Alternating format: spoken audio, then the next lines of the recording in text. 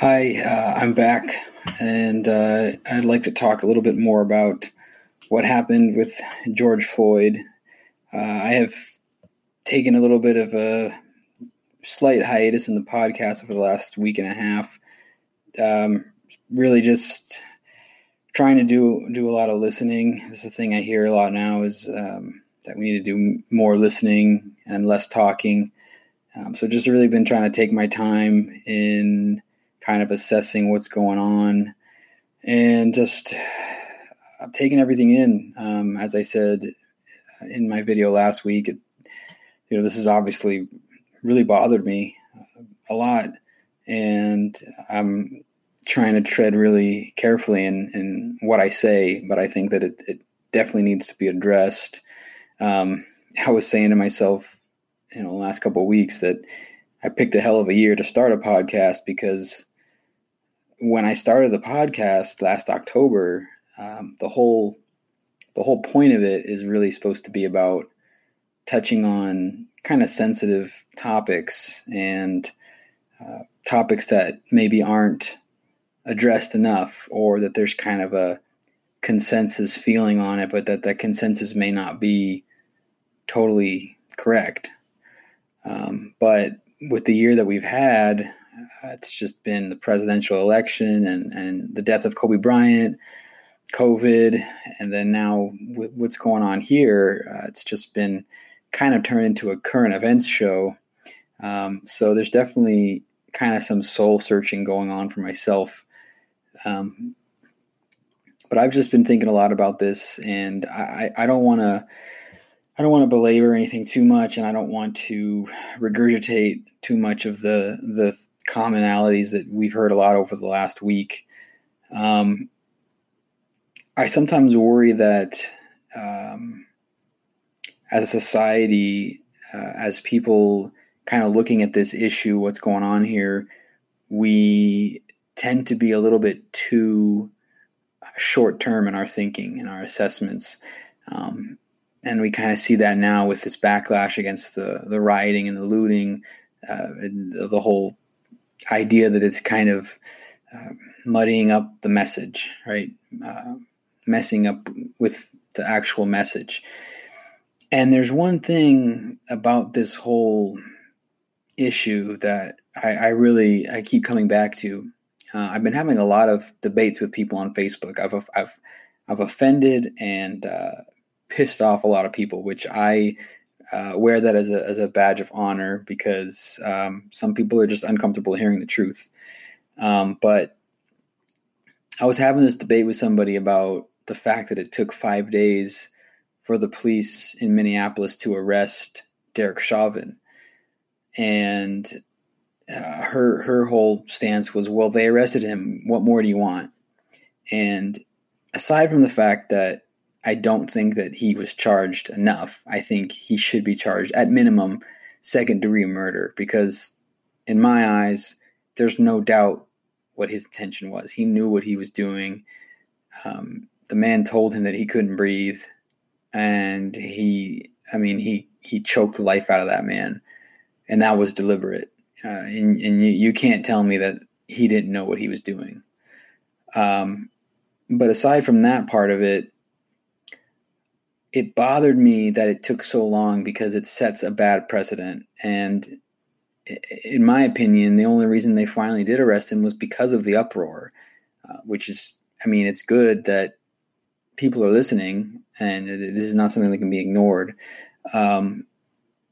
But she was just very dismissive, and she was saying that the police needed time to build a case, and they didn't have all their evidence prepared, or if they missed something, that it could jeopardize the whole case.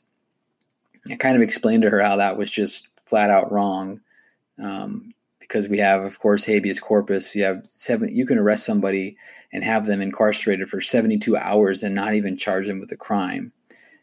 And when you're arresting somebody, the standard of evidence is not anything like what it is to convict somebody. And the killing was right there on camera. So that's just BS. Okay. But it also got me to thinking about just this idea of the narrative, right? So the narrative right now is that he was resisting arrest. And I know that obviously anybody that's watching it, he was handcuffed, he was restrained, he was face down in the cement. So he was not a threat. And regardless of what he was doing just before the arrest, before he was handcuffed, it really doesn't matter because he's not a threat now. But this whole thing happened over an alleged $20 forgery, which we still don't know if that even actually happened. We don't know if George Floyd was the person, and we don't know, as far as I know, even if that happened at all. But that's what the arrest was for, and the police knew nothing about the validity of that. They were just going off of the call that they got.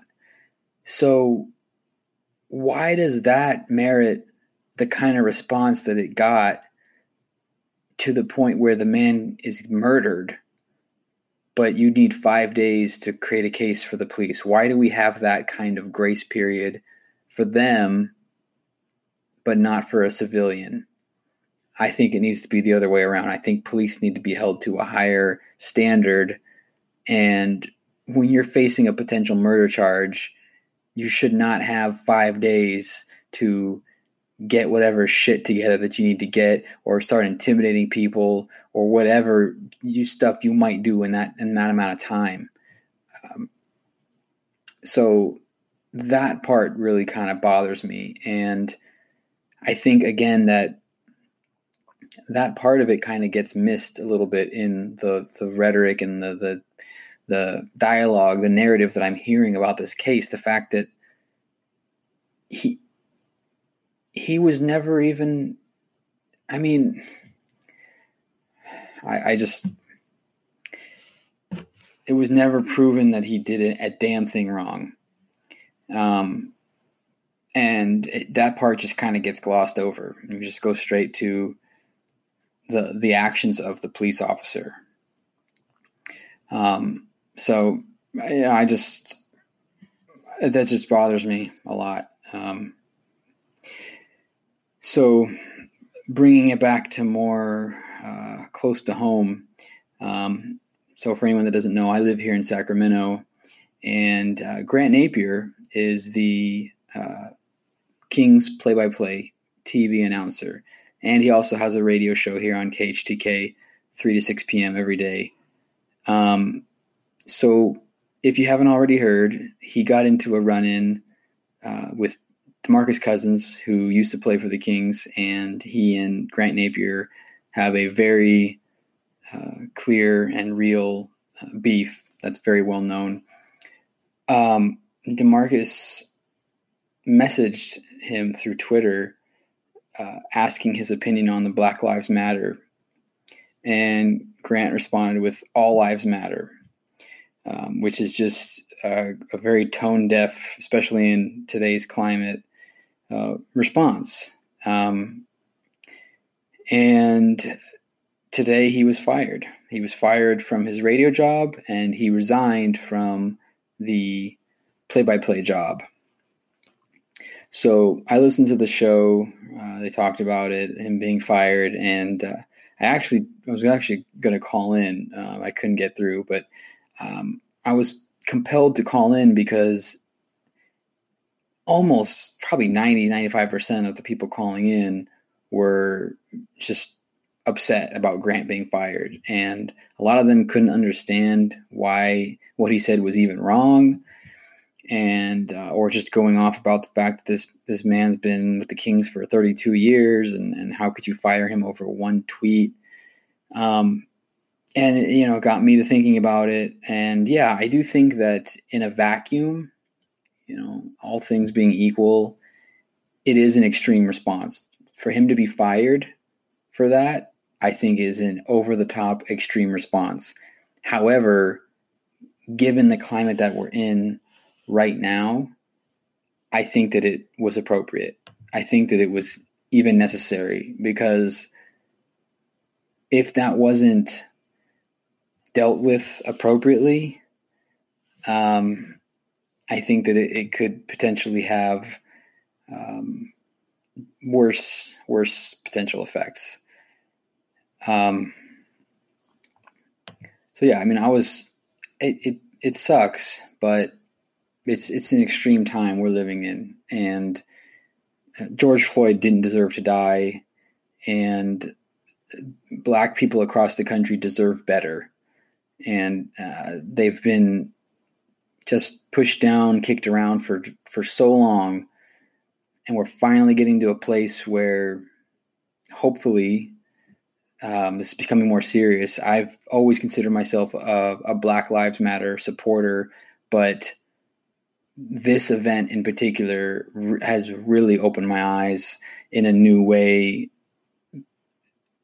You know, you keep hearing about just comply, just listen to police order. Well, this man had no chance. He had no chance. He was handcuffed, restrained down on the concrete. He couldn't breathe. He's calling out for his mom. I mean, he couldn't do anything. He couldn't comply. He couldn't not comply. He couldn't do anything. So I just think that I think it was the right move. It needs to be dealt with in an extreme way. And if it takes losing your job to get people thinking about it, taking it more seriously, then that's what has to happen. One of the things I kept hearing people say was just not understanding what's wrong with saying that at all. What's wrong with saying all lives matter. And while I was waiting, trying to get through, I thought of an analogy that I thought was pretty good. And I think we've probably heard a lot of the other ones. There's a lot of great analogies out there for why all lives matter is not an appropriate response to Black Lives Matter. But I thought of one in the context of, so this guy was calling in and basically saying that he's colorblind, or in the racial sense, he doesn't see color, and he doesn't think that this is a Black issue. He thinks that it's a humanity issue, and that we all need to work on being better humans, which of course is true. But he was also kind of saying that this affects everybody, not just Black people, in terms of people dying at the hands of police. And so we need to respond to it in that way. And so, and again, this guy didn't get why all lives matter is the wrong thing to say. So in that line of thinking, I was thought of this idea of two people are drowning in the river. They both can't swim, but one of them has a ball and chain attached to their ankle. And you throw both of them a life jacket, and you say that you're giving both equal weight, equal consideration. That's why all lives matter is the wrong response.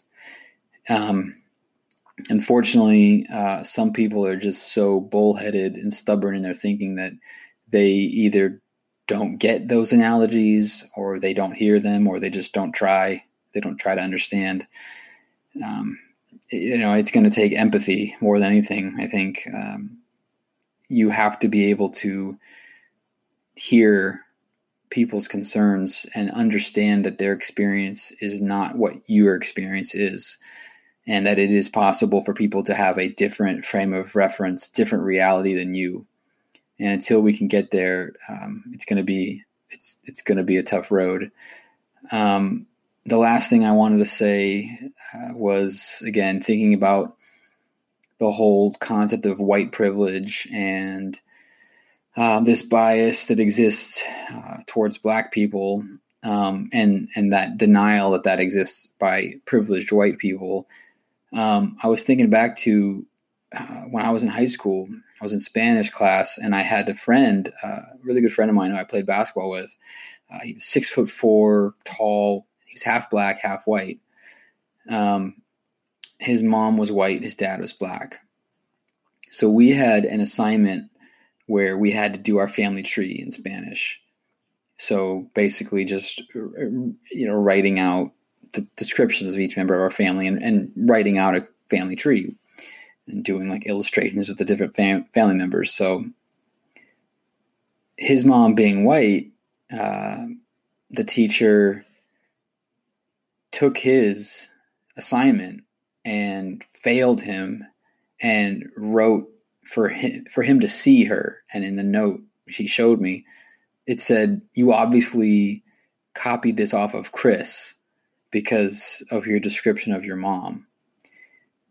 She didn't write any notes to me. She didn't question me. She didn't question either of us at all. But she called him on it, and his mom was pissed off and came into class and just cussed her out. But that was a crystal clear bias, just bullshit, if you're talking about white privilege. And the kicker to it all was that her mom's description wasn't even the same as mine. She was white. She had blue eyes, but she had blonde hair. My mom had brown hair. So she's not even looking at the details. She knew that we were friends, and she just made this leap that he must have copied off of me. Obviously, could have been adopted as well, but it was incredible to me that a teacher would do that. And so I think that that's just a powerful example of the kind of stuff that Black people experience all the time. And I think it also points to the fact that this is not always about somebody being murdered.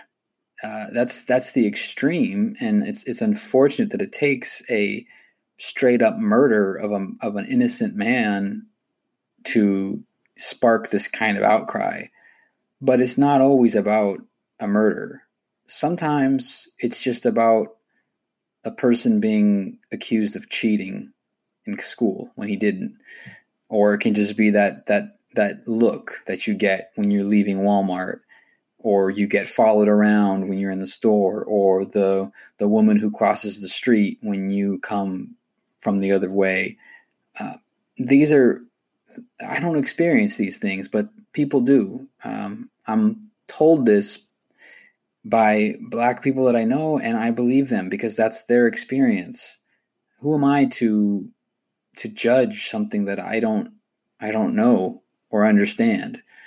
And that's another big part of it, is the believing, the empathy, and the listening. We need to get better about that as a society. So anyway, I'm gonna leave it at that.